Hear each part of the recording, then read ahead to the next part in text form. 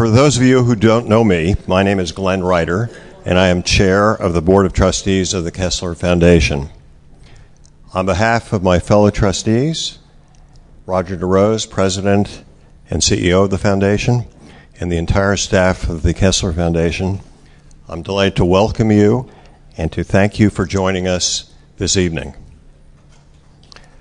According to the federal government, 56 million Americans suffer from one or more physical or cognitive disabilities, which equates to approximately 17% of the population of the United States. The disabled comprise an underserved and in many ways low-profile segment of the population. The focus of the Kessler Foundation is precisely on this population, that is, people with disabilities. The Kessler Foundation has dual missions that are embodied in the 7 words in our logo, which are changing the lives of people with disabilities. First, the Foundation supports and partners with other nonprofit organizations and businesses to provide employment opportunities for people with disabilities and to help them to otherwise engage in the communities in which they live. Second, the Foundation, through its in-house staff of scientists and physicians, conducts cutting-edge research to improve the lives of people afflicted by spinal cord injuries, traumatic brain injuries, MS, or stroke, among other disabilities. This evening, which is our 2nd annual research event, showcases research by the Foundation to help people to claim their lives after suffering strokes. Hence the title for our program tonight of Life After Stroke. I'm very confident that you'll find this evening's program to be informative and inspiring. The Kessler Foundation depends upon financial resources from 3 sources to fulfill our missions. Income from our endowment, grants from federal, state, and nonprofit agencies and organizations, and thirdly, donations. Tonight's program is not a fundraiser.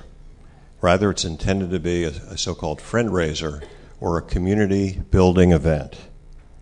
You know, we're looking to expand our network of friends who find our work for the disabled to be compelling. You know, we hope that we can spur you to get involved in some fashion in the work of the Foundation. That said, we do hope that you will consider becoming a financial supporter of the Kessler Foundation so that we may continue to change the lives of people with disabilities. It's now my privilege to introduce John DeLuca, our Senior Vice President of Research, who will make a few brief remarks and then introduce Steve Adubato, the moderator of tonight's program and a long-term friend of the Foundation. So thank you very much.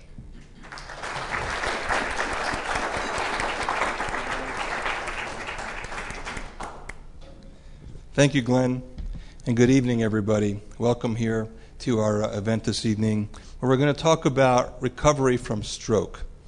It's a topic, if not all, but many of us know too much about, perhaps.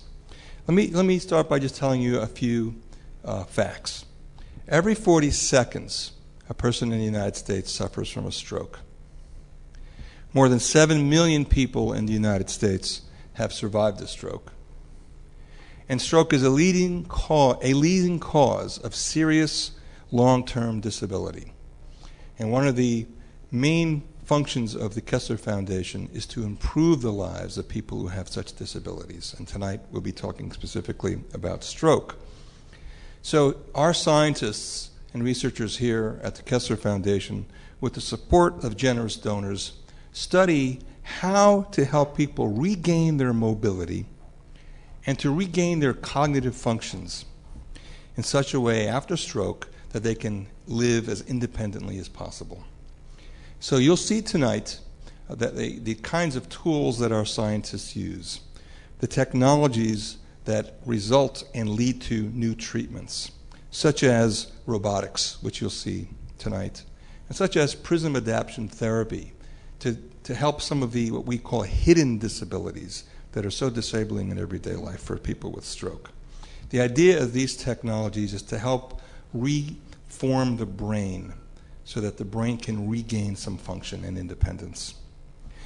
Now, our scientists don't just conduct this research for the sake of research or knowledge. But our goal here is to conduct the next generation of treatment so that our research leads to changes in practice, change in clinical work here at Kessler Institute, around the nation, or around the world. That is our goal, not just for research to understand the brain. We want to help people with disabilities, in this case tonight, stroke. So already I can tell you that the work we've done has had a profound effect on individuals, and you'll hear about that tonight. We're really happy about that. So I know you're looking forward to the program, so without further ado, it's my pleasure to introduce to you our distinguished panel moderator. We're very fortunate to have with us tonight Dr. Steve Adubato. He's a broadcaster, author, and motivational speaker. He's a distinguished visiting professor at New York University, Emmy Award-winning anchor for 13 WNET and NJTV, and a syndicated columnist. Steve regularly appears on The Today Show, CNN, Fox, AM 970, and NPR as a media and political analyst. He is the author of Making the Connection, What We're Thinking, Speak from the Heart, and You Are the Brand. His soon-to-be-published book is entitled Lessons in Leadership. I'm very pleased, and please join me in welcoming Steve Adubato. Thank you, John. Thank you. Thank you very much, Doctor. It is my honor and my pleasure to be here this evening. This is a great group of people. I had a chance to interview just about everyone here, and the other two very distinguished panelists I've met before. Kessler Foundation is an extraordinary organization. When you're in the media, most of the work that you do is challenging and questioning people, often in public life, who we expect to come up with the answers, politicians, whomever, government officials.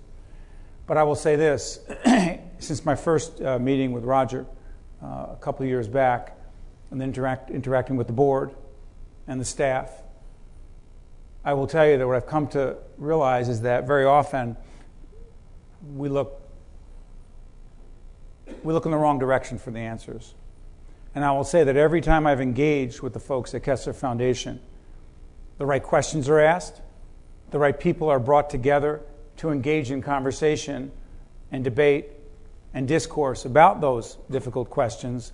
And I will tell you, meaningful answers and important research findings come out of that. So for me, not just as a broadcaster, but as a citizen of this state and this nation, I want to say thank you to the team at Kessler Foundation, to Elaine, to Roger, to Dr. DeLuca, to everyone. And so before we go any further, all of you, friends of Kessler Foundation, this foundation deserves a great round of applause. So I'm going to do this. I'm going to introduce our panel, and I got to know some of them, and you're going to meet some other folks who are in the front row who are going to participate as well, but I'm going to go a little bit beyond what it says right here. First, the young lady on my left, Carol Moskowitz, is a PRISM adaptation treatment participant. She's also nurse. She's an aficionado of valuable research information. I just got to interview her, and I asked her one question, and 5 minutes later, I was still listening to valuable and important information. And she is someone who, I will tell you, believes in research, believes in disseminating that research, and we're honored to have her with us tonight. Applaud for Carol.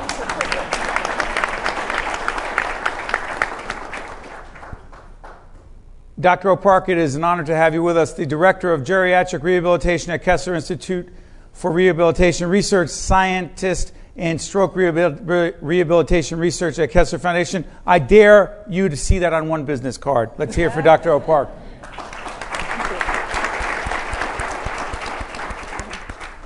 I'd like to introduce Dr. Karen Nolan.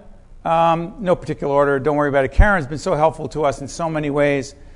She has been interviewed by us several times on public television. She was with us tonight helping us try to understand the exoskeleton in ways that I will tell you, hearing it is one thing, seeing it is another.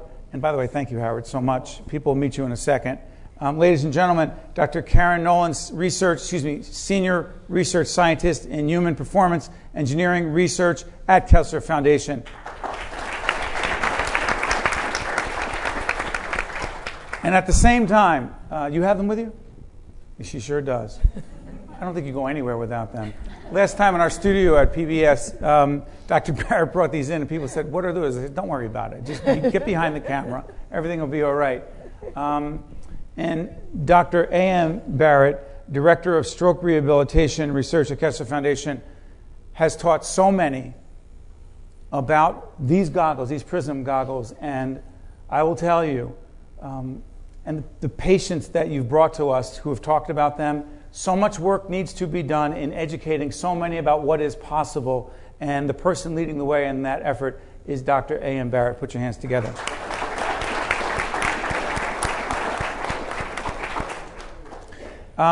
It is my honor to introduce a gentleman who, from Newark, New Jersey.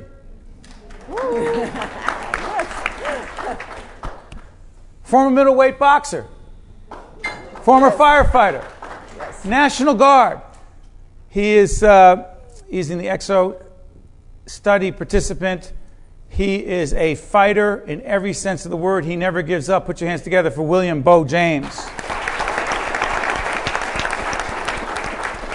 And finally, Dr. Kong is with us, who is the Director of Outpatient Stroke Services, Kessler Institute for Rehabilitation. Put your hands together for Dr. Kong. This will be very interactive, very dynamic, very substantive. There are a couple of pieces of video I know we have as well that will add to this discussion. And the reason that's so important, sometimes video slows things down, not here. These videos will help demonstrate graphically the story that we're trying to tell. Dr. Barrett, let me ask you, Dr. DeLuca talked about these hidden disabilities. Be specific and talk specifically about spatial neglect. Well, you know, I think that most of us think that when somebody has a stroke, that what's wrong is that they have paralysis, right? And we can see paralysis. Paralysis is a big problem, and we're going to learn more about treatments for paralysis. We need better treatments for it. But oftentimes when somebody's had a stroke, they may have something go wrong that it doesn't show. So we hear about in our Kessler Foundation people who have difficulty with memory. We hear about problems with communication, such as aphasia. But what if simple things like reaching for something to pick it up, or putting on, our clothing, putting on glasses, were impossible because we couldn't figure out where we are in space, what our body is doing at any particular moment. And we have, I think, a little video that talks more about this problem. But this difficulty, spatial neglect, is kind of a disorder of the GPS inside of us, so we can find our way to the simplest things in daily life. And this video with Dr. Dr. Gupta from CNN will help us.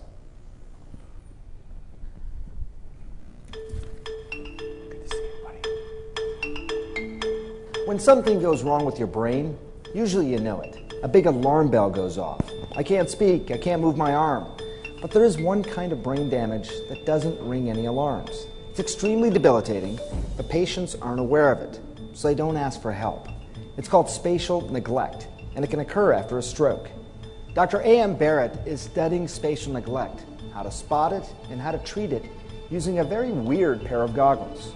Spatial neglect after the right brain is damaged is one of these hidden disabilities. So what it is a problem with the system in the right brain that helps us to know at all times where our body is in relationship to the environment. What is life like for somebody who has this? So a man may shave on the right side and not shave on the left side. A woman may put on makeup on the right side of the face and not put it on the left side.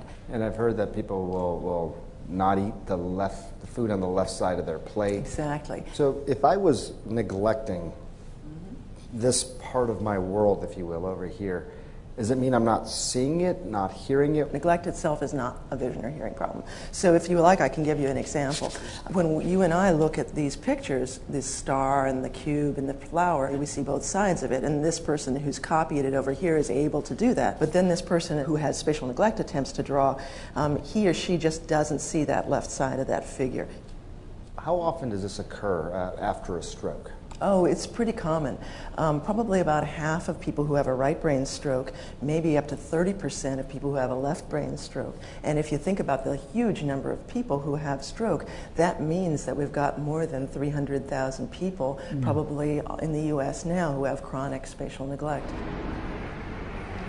Is it dangerous to have spatial neglect? Oh yeah, it's very, very dangerous. That person goes out and tries to drive, or person could definitely have a fatal accident because the oncoming traffic is there on the left side. Is it treatable? Yes, oh, most definitely. The approach we've been using actually uses off-the-shelf prism technology, optical prism technology. The idea came from just a very simple idea that if people had a problem with one side of space, well, couldn't you shift the image into the good space? And I can show you a little bit of that if you like. I'm going to ask you to point to the middle of your chest. Okay. And then just point to the pen. I know Go you like can this. do it. Okay. There you go, perfect. And touch it, actually. Touch it. Go ahead, yeah. And then over here. And you did great. So now we're going to do some training. Okay. And go ahead and put the goggles on comfortably. Okay, I want you to just take your right hand again and just go ahead and touch the center of your chest and go ahead and touch the pen. Missed it that time. I missed it because the goggles had shifted the world a few degrees to the right. But watch what happens after I do it a couple of times. Okay, keep trying to do it fast. Good, you better. Good, you got it that time. That's interesting how Good, see how quickly you adapted. Yeah. So when you say I adapted quickly, what's happening? So what has happened is that your visual motor system is adjusted its 3D coordinates, and so that you can be accurate even though what you're seeing has been shifted. After just a few seconds, my brain had automatically reshifted the world back to the left. But now watch what happens when I take the goggles off. So I want you to go ahead and just close your eyes and just take the goggles off, touch your chest, the center of your chest, and now open your eyes and touch the pen quickly. There you go. So you learned. Good. So I adapted that quickly. Yes, and I didn't have to tell you anything. Automatically, just by making that pointing movement, you adapted. With people who have spatial neglect, just 15 or 20 minutes of this training, just like you just did, a day for about 10 days, so over 2 weeks, can improve their ability to orient leftward. People go back to driving. People are able to live independently. It seems so simple. Yeah, it's deceptively simple. With Everyday Health, I'm Dr. Sanjay Gupta. Be well. Now, am I going to be doing this all day now? I hope not. Let's try it. Let's take a look. There you go. You're good. Good stuff. Dr. Gupta is one of the best medical professionals in broadcast today, and we thank him for participating. Let me ask you, Doctor, and we have 2 participants in the study who are here today. Biggest message that you would ask people to take away from that? Dr. Gupta says it's so simple, right? And it's so really, these are not expensive equipment. We were talking before, it's much cheaper than a whirlpool or even an exercise bike, but they're not being used yet in the rehabilitation setting. They're not. Right.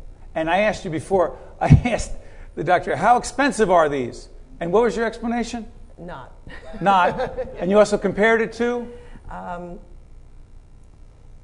Well, think about a machine to stimulate the brain, or think about, a bed. It's a good deal. Bed. Right. It's a good deal. Let me ask this young lady right here. This is Carol Moskowitz. I'm sorry. Carol Moskowitz is there. This is Audrey Sobolski. Audrey? I can tell you when I talked to you before, Audrey, it says here that she's a great-grandmother, and she ran a 5K race at 80 years of old. Yeah, you did. Very slowly, it doesn't matter. But you ran a 5K race at 80, and then at 82, I'll get to you, Carol, I promise. And then at 82, she had the stroke. You have worn these goggles. You have this spatial issue on the left side. What have these goggles done for you? They made me aware of everything on my left side. I can see everything now. It encompasses everything, my vision. I used to, if somebody came up to me on the left, I couldn't see them. I didn't know they were there. I'm aware of them now. I'm aware of everything on my left now, which I wasn't before. Made a huge difference. I beg your pardon? Made a big difference. Oh, a huge difference. Yeah. I stopped walking into things. And Carol, let me ask you this. You were saying that you don't get how people choose not to be in the study, but that's another story. What have they done for you? Well, she's interesting to me because... See how she just takes the microphone? She's go ahead. I'm going to give it up anyway. Go ahead. She's the path I'm going to follow. I'm not there yet. And Dr. Barrett insists on sitting on the left, you know.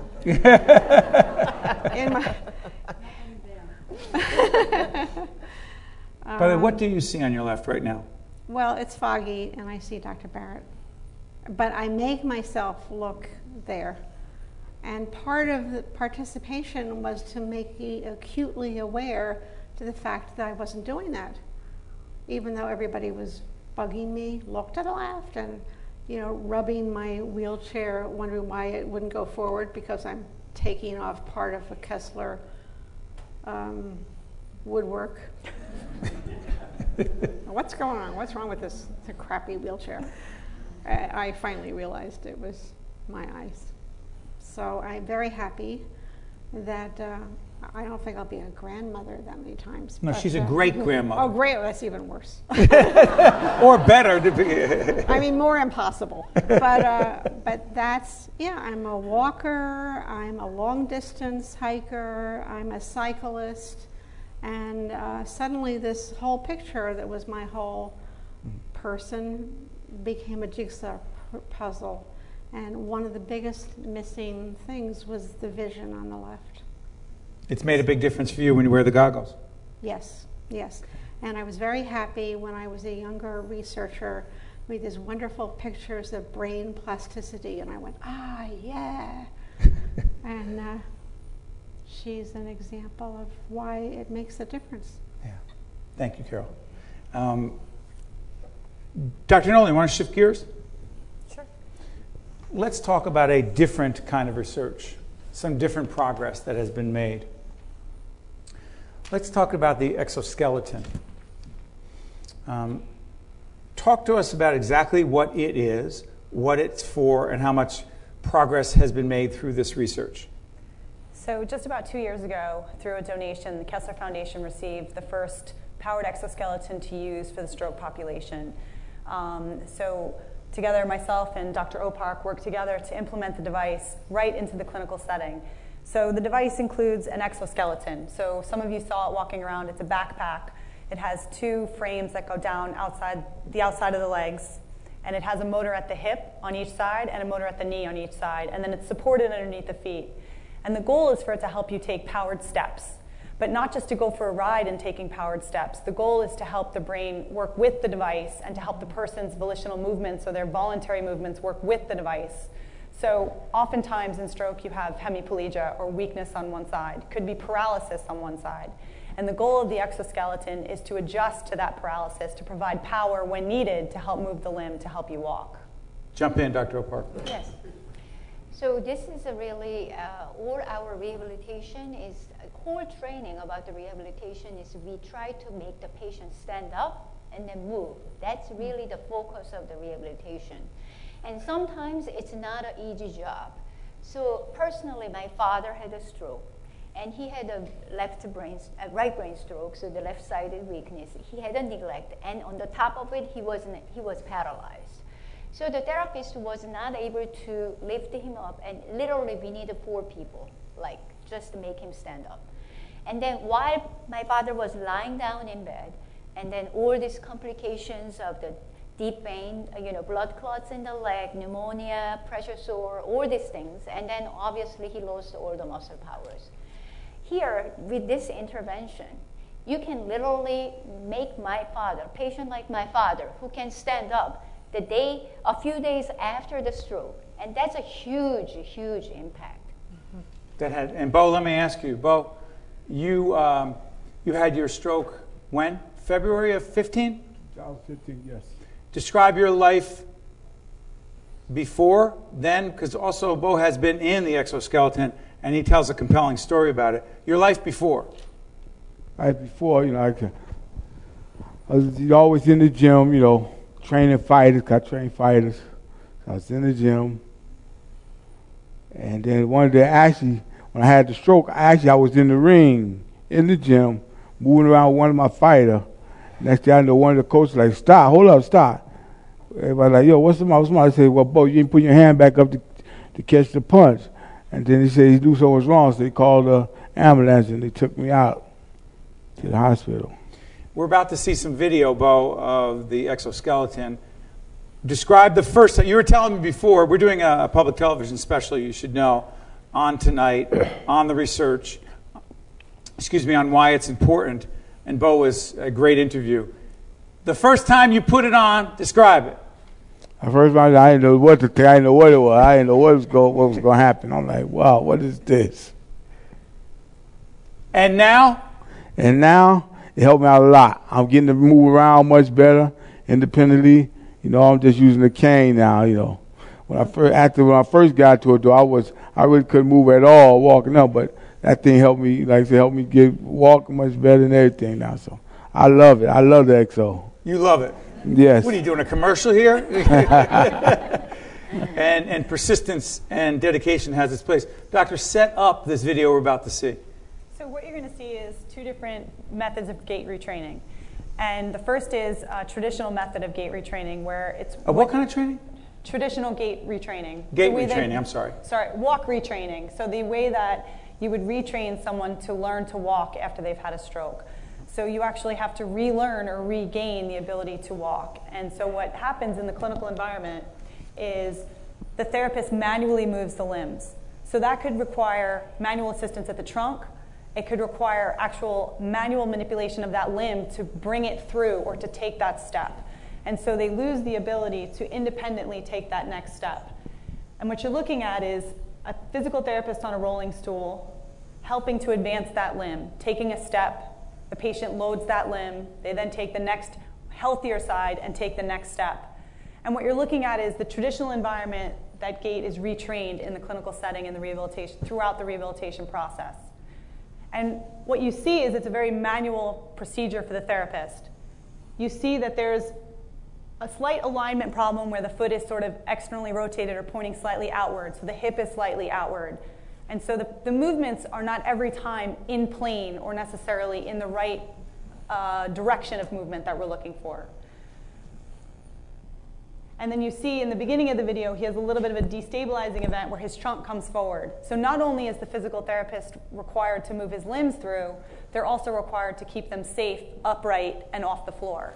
And so control of that trunk is also an issue because they need to keep that trunk upright in order to be stable and take that next step. Dr. Khan, jump in here and share your perspective as well. Sure.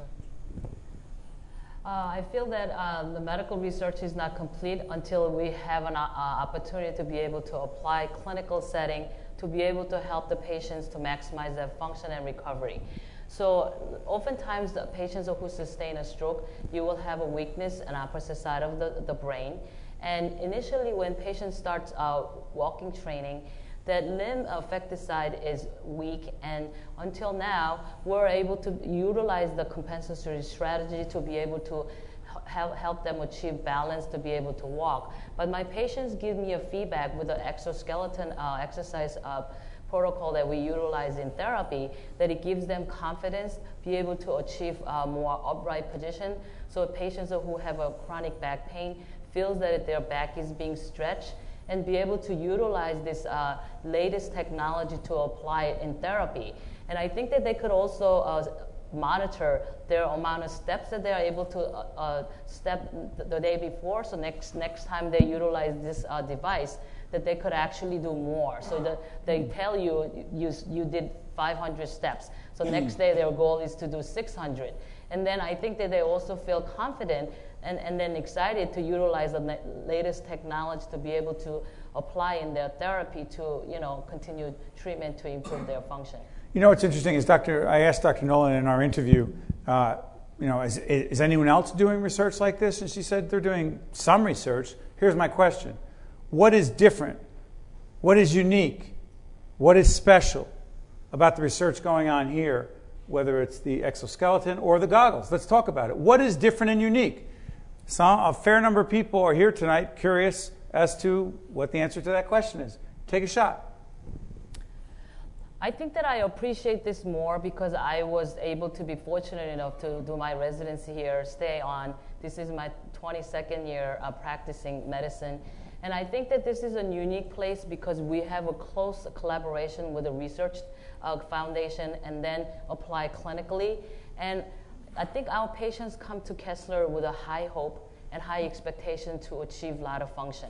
So we are able to collaborate with the scientists, with the research, and apply in clinical setting to be able to help our patients to maximize their recovery, to improve their recovery. Anyone else on what's unique? I can add to that. I think that you're a great example of that, Dr. Kong, because I was reporting before that the Prism goggle therapy is underused. Dr. Kong saw that there was a potential for creating a pathway for patients to receive this. And her patients now are taking advantage of this treatment, the therapists having been trained by our research program and through the donations and other resources available to our research program. Dr. Nolan, you want to add anything? I'd like to add it's a truly translational program. Mm-hmm. So we take technology and we implement it right into the clinical setting. And then we have the multidisciplinary access to engineers, clinicians, the patient perspective, the family's perspective, the physical therapist perspective. So not only do we take this technology and really implement it right into the patient setting, but we have a very complex multidisciplinary team and a lot of technology to really understand how we're changing the movements, how we're changing cognition, how we're changing many of the things in the quality of life of a patient, so that we take a very well-rounded approach, but it's not at the level of just the laboratory. It's right into the clinical setting to make the most impact with the patient and the family for long-term recovery. Doctor, that's pretty unique. Is it not? Very unique. Yes, very unique. And then also, the research is, often confined by the context. So here we have an inpatient as well as outpatient population, and then some interventions may work only in the inpatient, but not as an outpatient. But here we have an opportunity of offering the different settings, and then define which group and then what stage of the stroke the certain intervention will work or not. So that's another thing, different from the other research. Let me tell you the other thing that's unique about the foundation is you allow us to meet some fascinating people. This gentleman right here, Howard Rossman, I was able to get to talk to a little while ago. He was in the exoskeleton when I was talking to him, and I will say that I've been a broadcaster for a little more than 25 years. It was one of the most compelling, powerful, emotional interviews that I've been a part of, and it was because of you.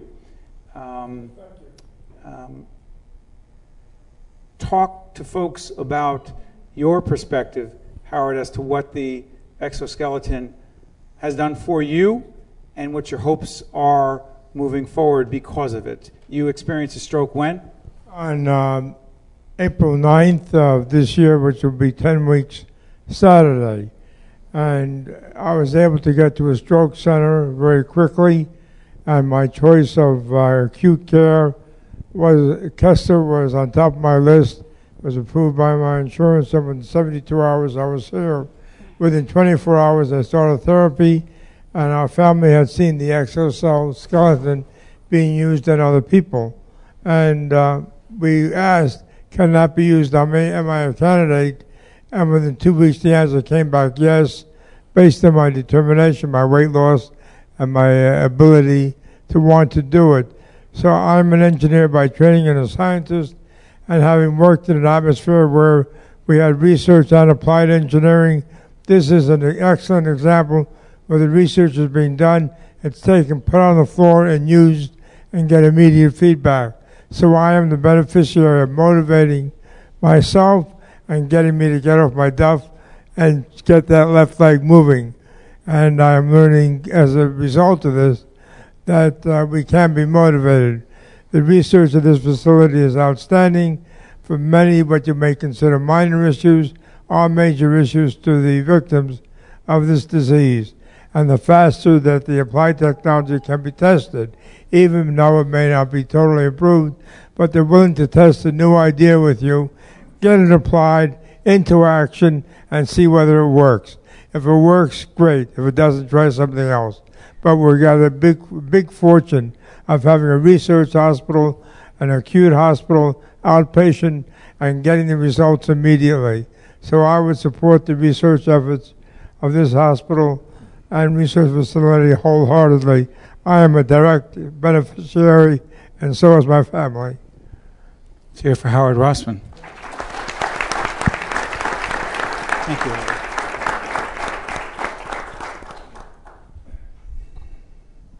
So I'm going to open up. After Mr. Rossman, let's have some dialogue, not only about what's next, but about what you've heard. Put your hands up, be a part of the conversation. This is an important conversation. Yes? Anna, you mentioned that not a lot of people are using the Prism glasses. Why?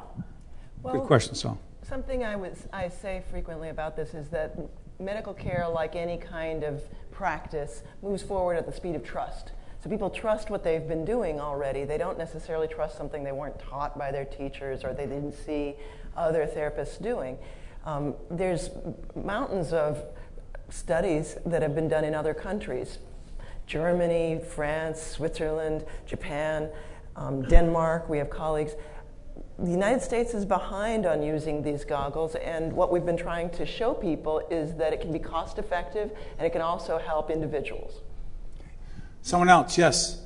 There's some important information brought forward. And you know what I've been curious about here is, I asked about the economics of it, and the economics of the goggles clearly different from the economics of the exoskeleton. But how far away are we, and what kind of reaction have you gotten from others in the research and healthcare community to the extraordinary work that's being done here? Talk to us, Doctor. Let's open it up. Well, it's kind of an extension of the question. The answer to the question is that the barriers to this research, particularly the PRISM, is that your healthcare environment is paying for the actually time, right? So that here you have to do certain hours, 30 minutes, and then 10 working days. So the payment-wise, payments can be a barrier. Payments? Yes, it becomes... Are you talking about insurance? Yeah, pretty much. Really? So that could be one of the main barrier to be utilized as an outpatient or inpatient settings. However, that here we have a research setting. The collaboration was amazing, right. So that this was all, and then this is usually the first step. Yeah. So you document the outcomes, and then you fight through the system. You document the findings, and then you fight through the system. And then you will get the what's called the CPT code. That's a code for whatever you do. Medical procedure, there is a code. You have the billing code. Right. And then ultimately it will be disseminated throughout the system. This is complicated. It's complicated, but I'm very confident that we can do it. Well, you know, I'm going to turn things around. I recognize some people in the audience. David Knowlton is here. Let me ask you something. Tell everyone who you are. I'm Dave Knowlton. Yeah. This guy knows more about healthcare than just about anybody I know. That's what happens when you're in public broadcasting too long. Tell everyone who you are. Don't say your name again, David. I was a Deputy Commissioner of Health, and I headed the Healthcare Quality Institute in the state. Your reaction to what you've heard so far tonight? Well, I'm here because I know of Dr. Barrett's work. I chair the Stroke Committee for the National Quality Forum, and the work that's being done here isn't being done anywhere else. It's just amazing. And you've got a perfect storm positively happening because population health is growing, and we're turning 10,000 people 65 in America every day. So it's increasing the burden, and we're going to see more strokes, unfortunately. And your research that is saying that people don't have to suffer with a stroke, but that they can improve function is going to be critical. Hold on. You're saying you see an opportunity in where we are in the healthcare landscape? Yeah, because the old way of doing things where you bill by the fee-for-service system is going away.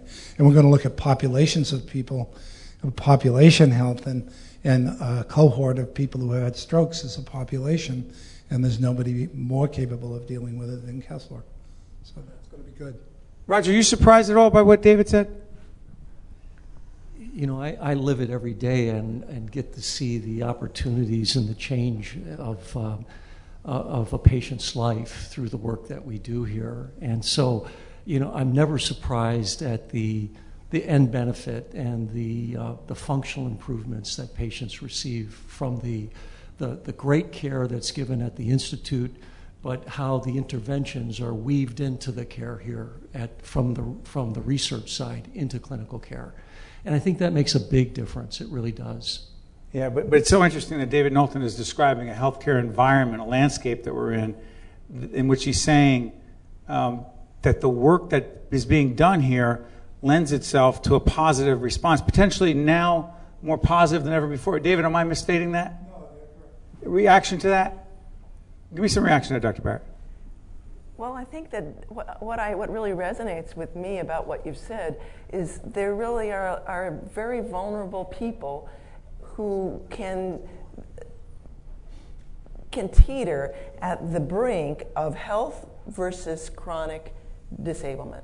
And the kind of interventions that we're doing can make a complete difference. So it's not just that person will experience a transformation, but that their family can experience a much less burden in our society. And that's the population health. There are groups of people, a population of a group of people dealing with stroke, if I'm not mistaken, and that is what population health is supposed to be. So people could talk about population health in the abstract. This is it operationalized. Dr. DeLuca just reminded me that we actually have another piece of video dealing with the exoskeleton. Am I correct about that? Yeah, so will you talk it through with us? Sure. So let's go to it. It's the same patient. So you saw the same patient. The first patient was walking in traditional physical therapy with gait retraining or walk retraining. And this is that same patient in the exoskeleton.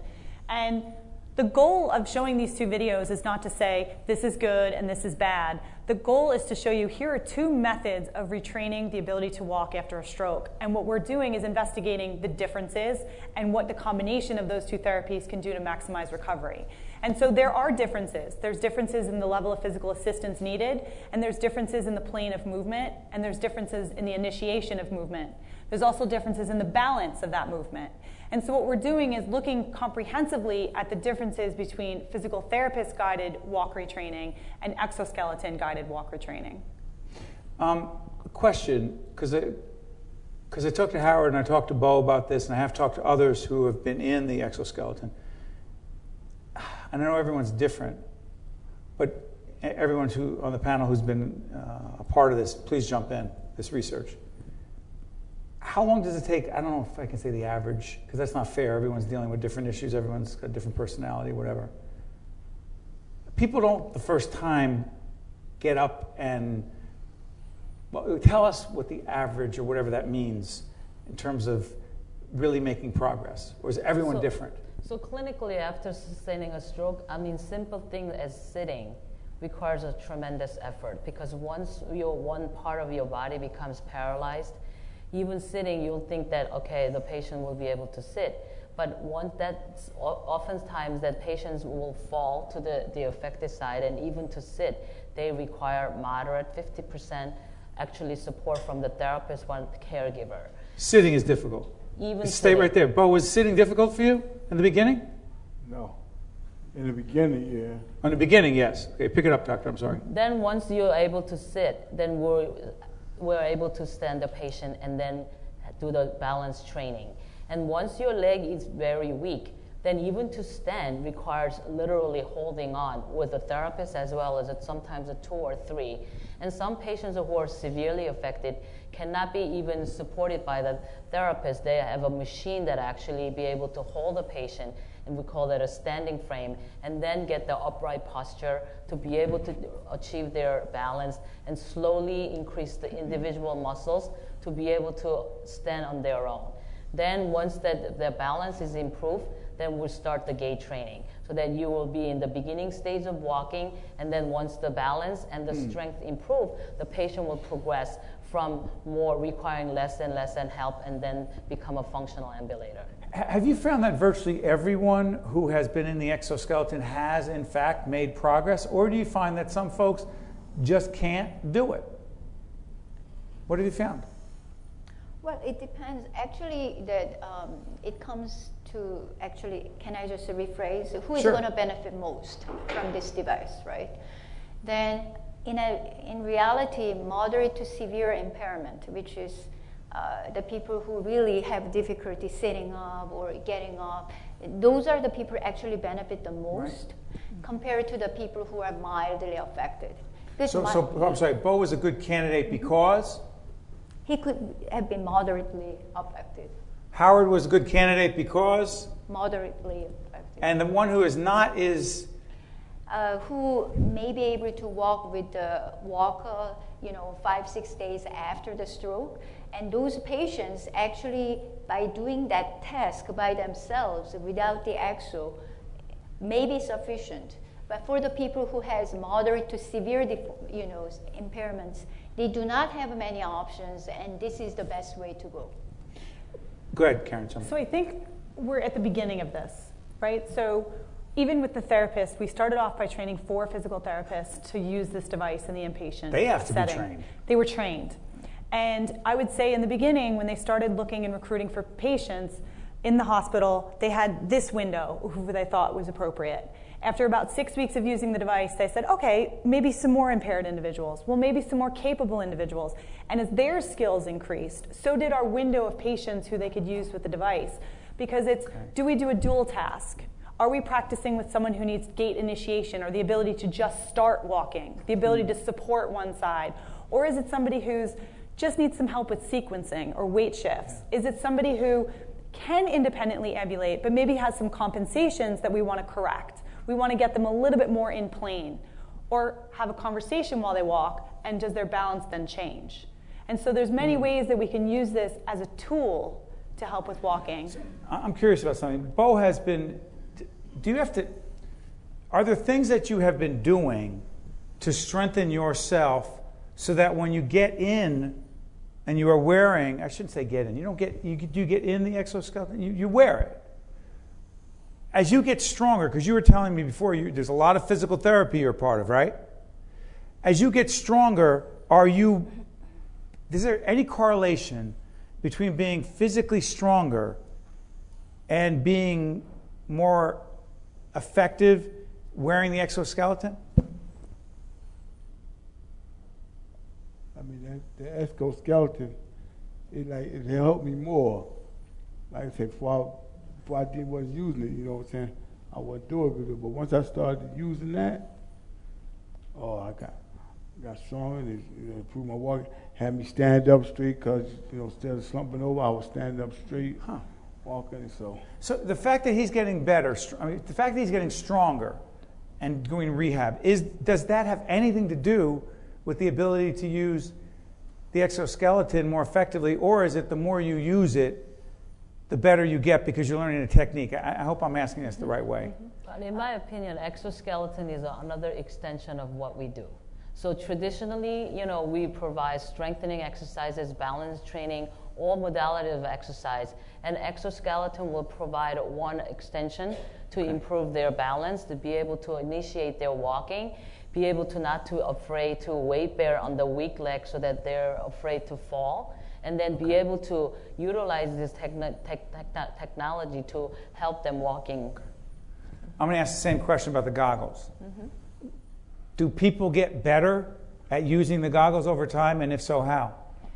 Also, I think in a way your question is the same kind of question that you asked before about who's going to be the best at doing this. So there's kind of 2 things that are exciting to say, and one is that you've heard about spatial neglect and you've heard about paralysis, and actually those 2 things come together a little bit in the exoskeleton. So there are people who are not necessarily moderately weak, but they have neglect. And we're starting to look at how those people, because they have trouble getting up and being independent, would respond to practice, because it's the practice, as you were just talking about, the practice in the device. And so in the same way, we think that the goggles provide practice or optimal training, so that when I'm wearing the goggles and I correct my movements, I can be practicing all the time. I have access to a different kind of movement ability.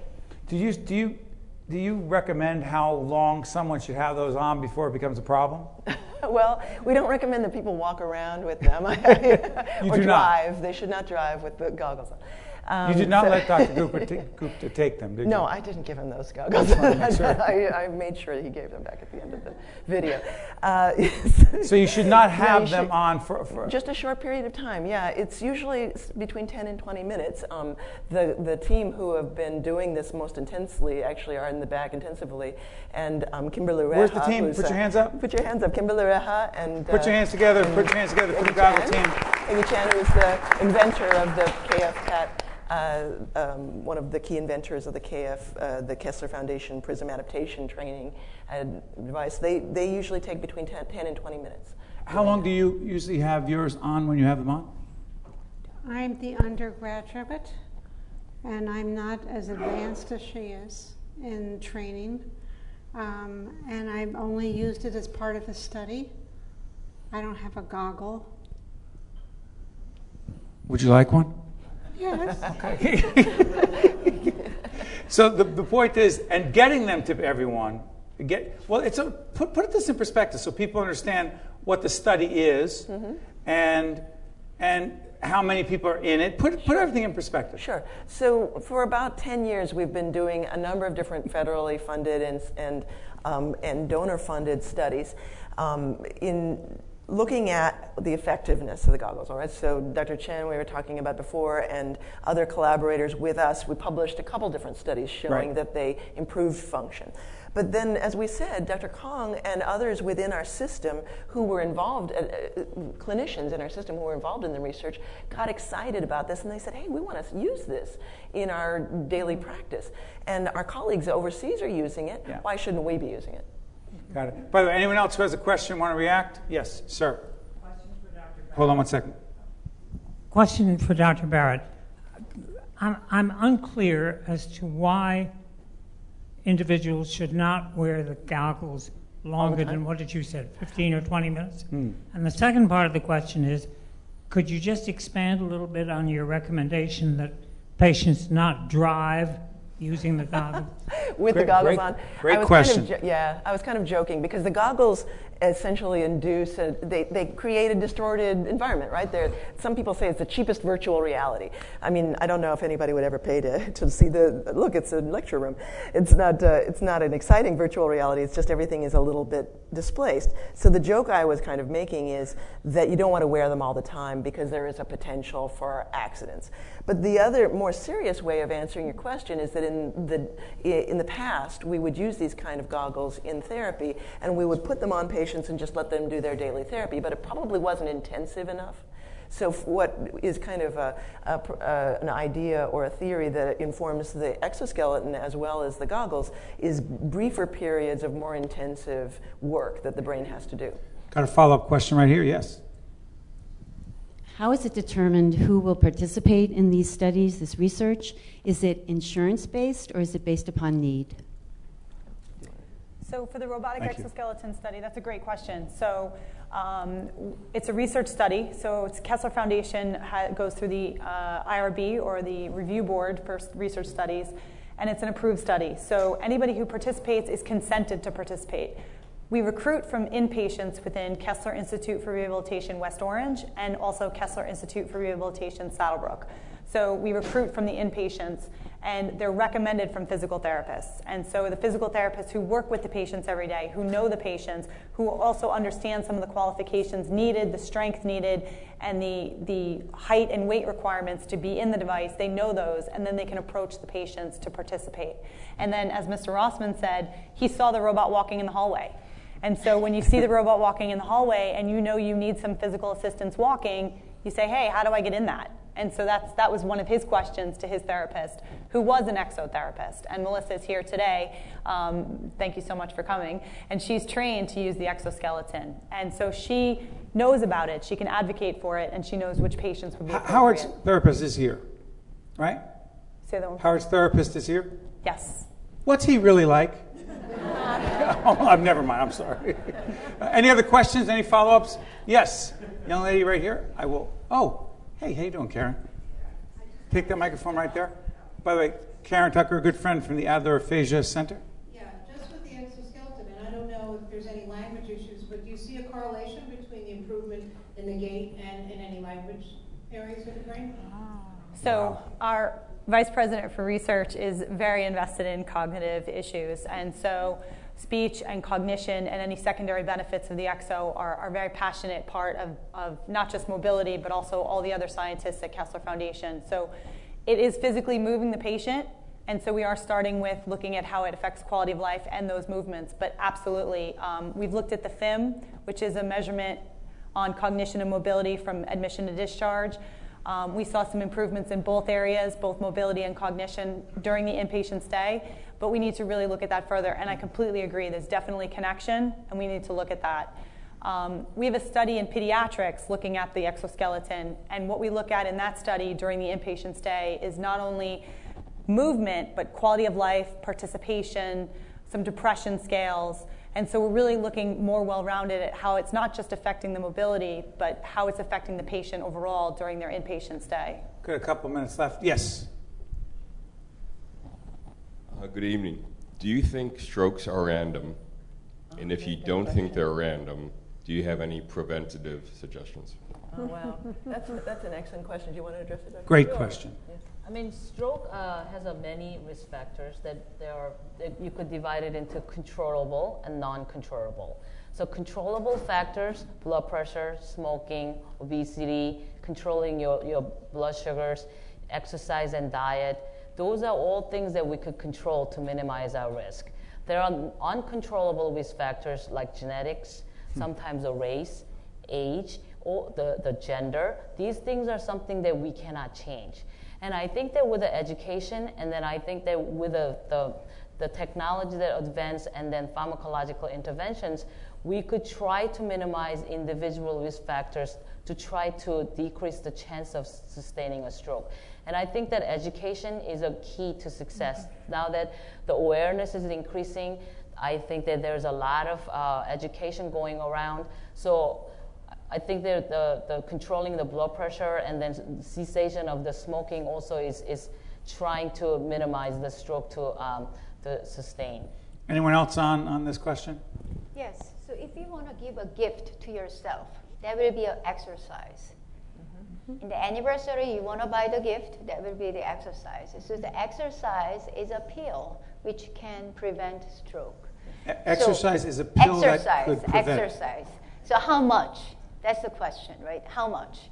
So if you are in your 60s, I recommend, not only me, it's American College of Sports Medicine. So 6 times a week. If you're in your 70s, 7 times a week. If you're in 80s, 8 times a week. As simple as that. So, well, but in general, we recommend at least 5 days a week and 30 minutes of aerobic exercise, which means either walking, jogging, swimming, elliptical, that kind of, not the weightlifting type of exercise. Yes. Yeah. Carol, I saw your face react to that. You want to comment on that? Every neurologist who had worked with me for 40 years at Columbia Presbyterian would say, stroke? You don't have any risk factors. I said, well, age. And they go, well, yeah. But, I mean, it's the same story. You exercise on a regular basis. Oh, yeah. Couch potatoes were not friends of ours. I mean, we really had an attitude. And see how that landed me. So in some cases, we can't explain it, can we? Yes. Correct. Well, Go ahead. so it took only a year for Columbia to finally explain that I had an autoimmune disease in which I ate. Well, it's not very technical. I attacked my arteries, in my brain. My favorite organ? I mean, it was just a mess. So I had arteritis just of my cranium. Like people who have rheumatoid arthritis, they set up antibodies against the joint. Mine was against my arteries. So there is an explanation, but it was very hard to diagnose, and we're rewriting the protocol with the patient's perspective as the new sort of edition of the protocol. How to find these rare causes of stroke which are not on the list. You can help a lot of people. Any final questions, comments? Yes. Gentleman back there. Yes. Get that microphone. Last question, yes. Yes, this is regarding the exoskeleton. As you talked about the PRISM, and you have 10-minute or 10 sessions in the protocol with 20 minutes in length of time. What is the current protocol with the exoskeleton? So that's a really good question.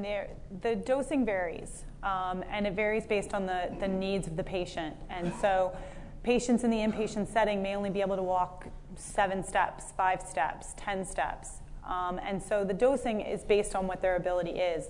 Generally we have 30 minutes of utilization of the exoskeleton, and within that time they can walk anywhere from 7 minutes to 25 minutes. It's about average, I would say. And they can walk anywhere from 200 steps to sometimes well over 1,000 steps. And so it's the dosing that we're looking for, not necessarily the time. But we're fitting that within their clinical 3 hours. And so they're getting the gait training in the device. And so the goal is to get them 30 minutes of exo contact time for gait retraining. So that could be standing balance, could be gait initiation, it could be sit to stand. And so we're trying to get them 30 minutes of contact time. And what we usually get is a pretty good dosing of steps within that contact time. As we wrap up, before we bring up Roger to close the discussion formally, next steps, how optimistic are you? Take a shot. Jump in. Very optimistic. Because? We're already being approached by hospitals and inpatient rehabilitation facilities all over the country to help them learn about this approach. We're being approached by the therapists who are excited about it. Very optimistic. Go ahead, doctor. It's not only nationally, it's actually internationally. Yep. I'm pleased to tell you that this Czech Republic, they just purchased this whole kit to do the PRISM in their country. And then Asia countries, actually the whole entire manual is translated into Korean and Taiwanese. Chinese. So congratulations, Dad. Final comments. I think that I was fortunate enough to be part of the research, the project that we published. And then I feel that it's important that when we publish in our major medical journal, that we're increasing the awareness to other clinical practitioners to be able to utilize this method and learn about it and apply to their clinical practice. And then we also, Kessler being a teaching hospital, we teach our young physicians to be able to participate in research. We emphasize and then try to practice cutting-edge medication to be able to help our patients. And before I go to you, Dr. Nolan, Bo, reason you're so optimistic about the future. Why are you so optimistic about the future? Like I said before, because I know, so my goal is before 2016 over here, be back at 100%. You can be back 100%? Yeah. By the way, Bo is actually training fighters today, future champions. He is. Final comments? You have anything you want to share before we... Yeah. Are you looking at me? Yes. Yes, I am, Carol. I'm looking at you. It's not I'm right here. I apologize. I'm right here. My husband would say this is not a good idea to have her the last question because she's going to give an essay answer. No. But the bottom line is the referrals from knowledgeable neurologists to the other disciplines. Occupational therapy, physical therapy, all these people. If you don't have a team, you don't have a solution. And I've always been shocked by people, I never referred anybody to, why? It's a neurological disease. And I'd go, ugh. The solution is multidisciplinary or interdisciplinary. I don't know what the cool word is right now. Well, that's, by the way, that was very concise. By the way, let's hear it for Carol and Bo being part of this. Dr. Nolan, I'll give you the final word on the future. Go ahead. I'm very enthusiastic. I'm actually enthusiastic that you're all here, because if you keep asking questions, you keep being interested in finding better solutions to help your family, to help patients, to help people that you know who've had a stroke. There are so many people whose lives have been unfortunately affected by stroke, that if you keep asking questions and you keep challenging us to find better solutions, we will find those better solutions. And so staying involved, asking questions, that's what's going to help drive the future and change the face of recovery for someone who's had a stroke. Put your hands together for a great panel.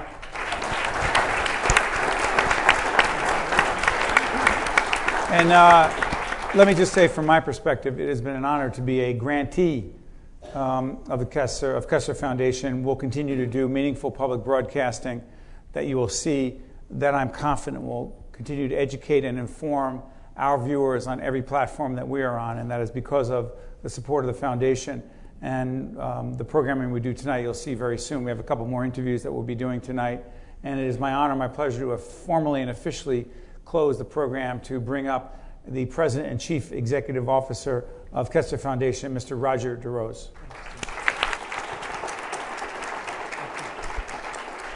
Thank you, Steve. Appreciate it.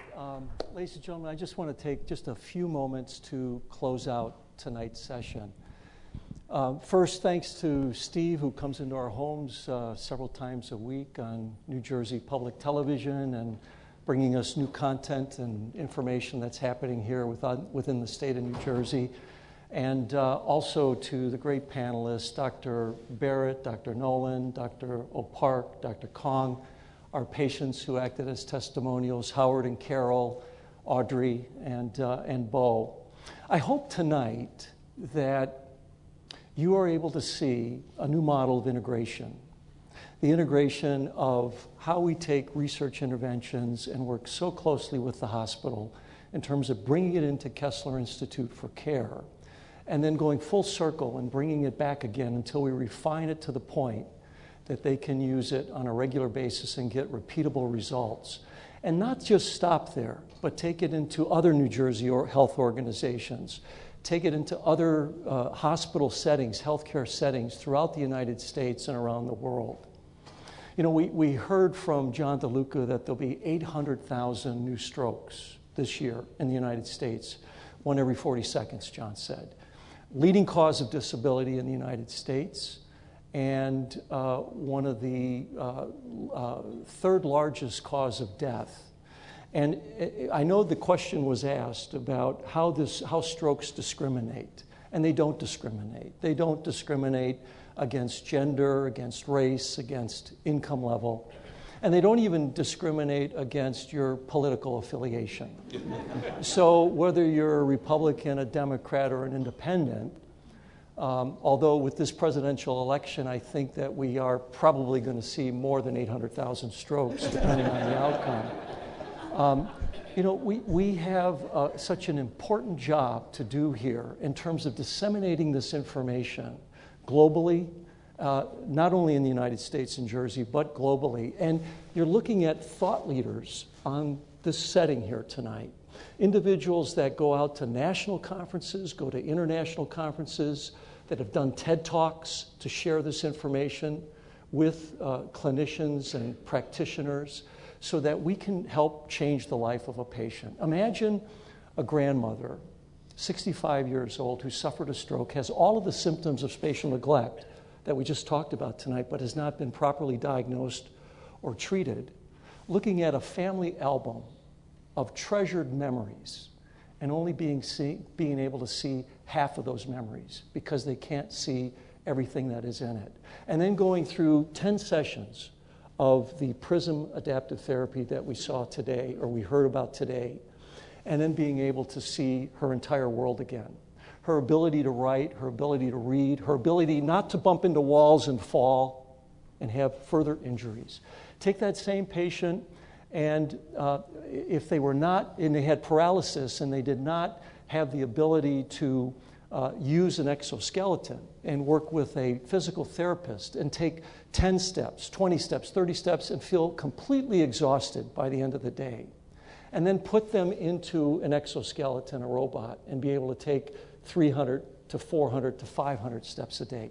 Imagine the efficiency, the effectiveness, our ability to move that person through the healthcare system so that they can achieve complete independence, or as independent as possible, so that they can be reintegrated with their family, with their community, and with the workforce if they are workers.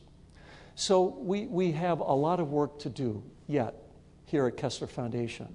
So my hope is that this has been educational and informative for you. I would ask you this, and Glenn talked about it very lightly, and that is that I hope that when you leave here tonight, that when you go home and talk to your spouse or your significant other, or perhaps the trustee that invited you here tonight, that you will give consideration to a gift to support this type of research. And the reason it's so important is that we need to collect pilot data on some of the very early interventions.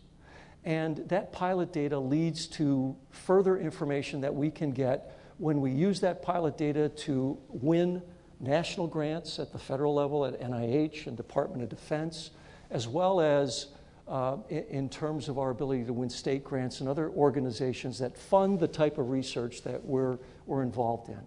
And I would tell you this, that any gift that you direct to this type of research, 100% of it will go to that research. Now, a lot of folks say, well, how is that possible?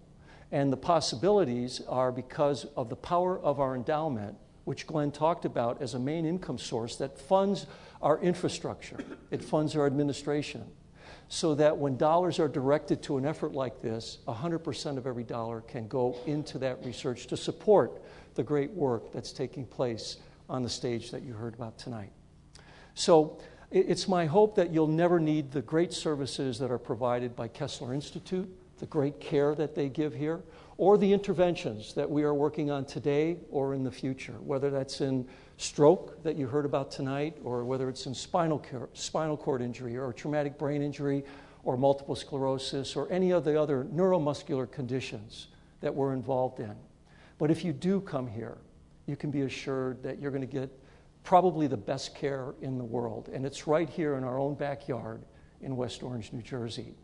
Thank you so much for coming tonight. I hope that you'll stay for some dessert and talk to us about any questions that you might have about the organization or the work you heard here tonight. Thank you, ladies and gentlemen.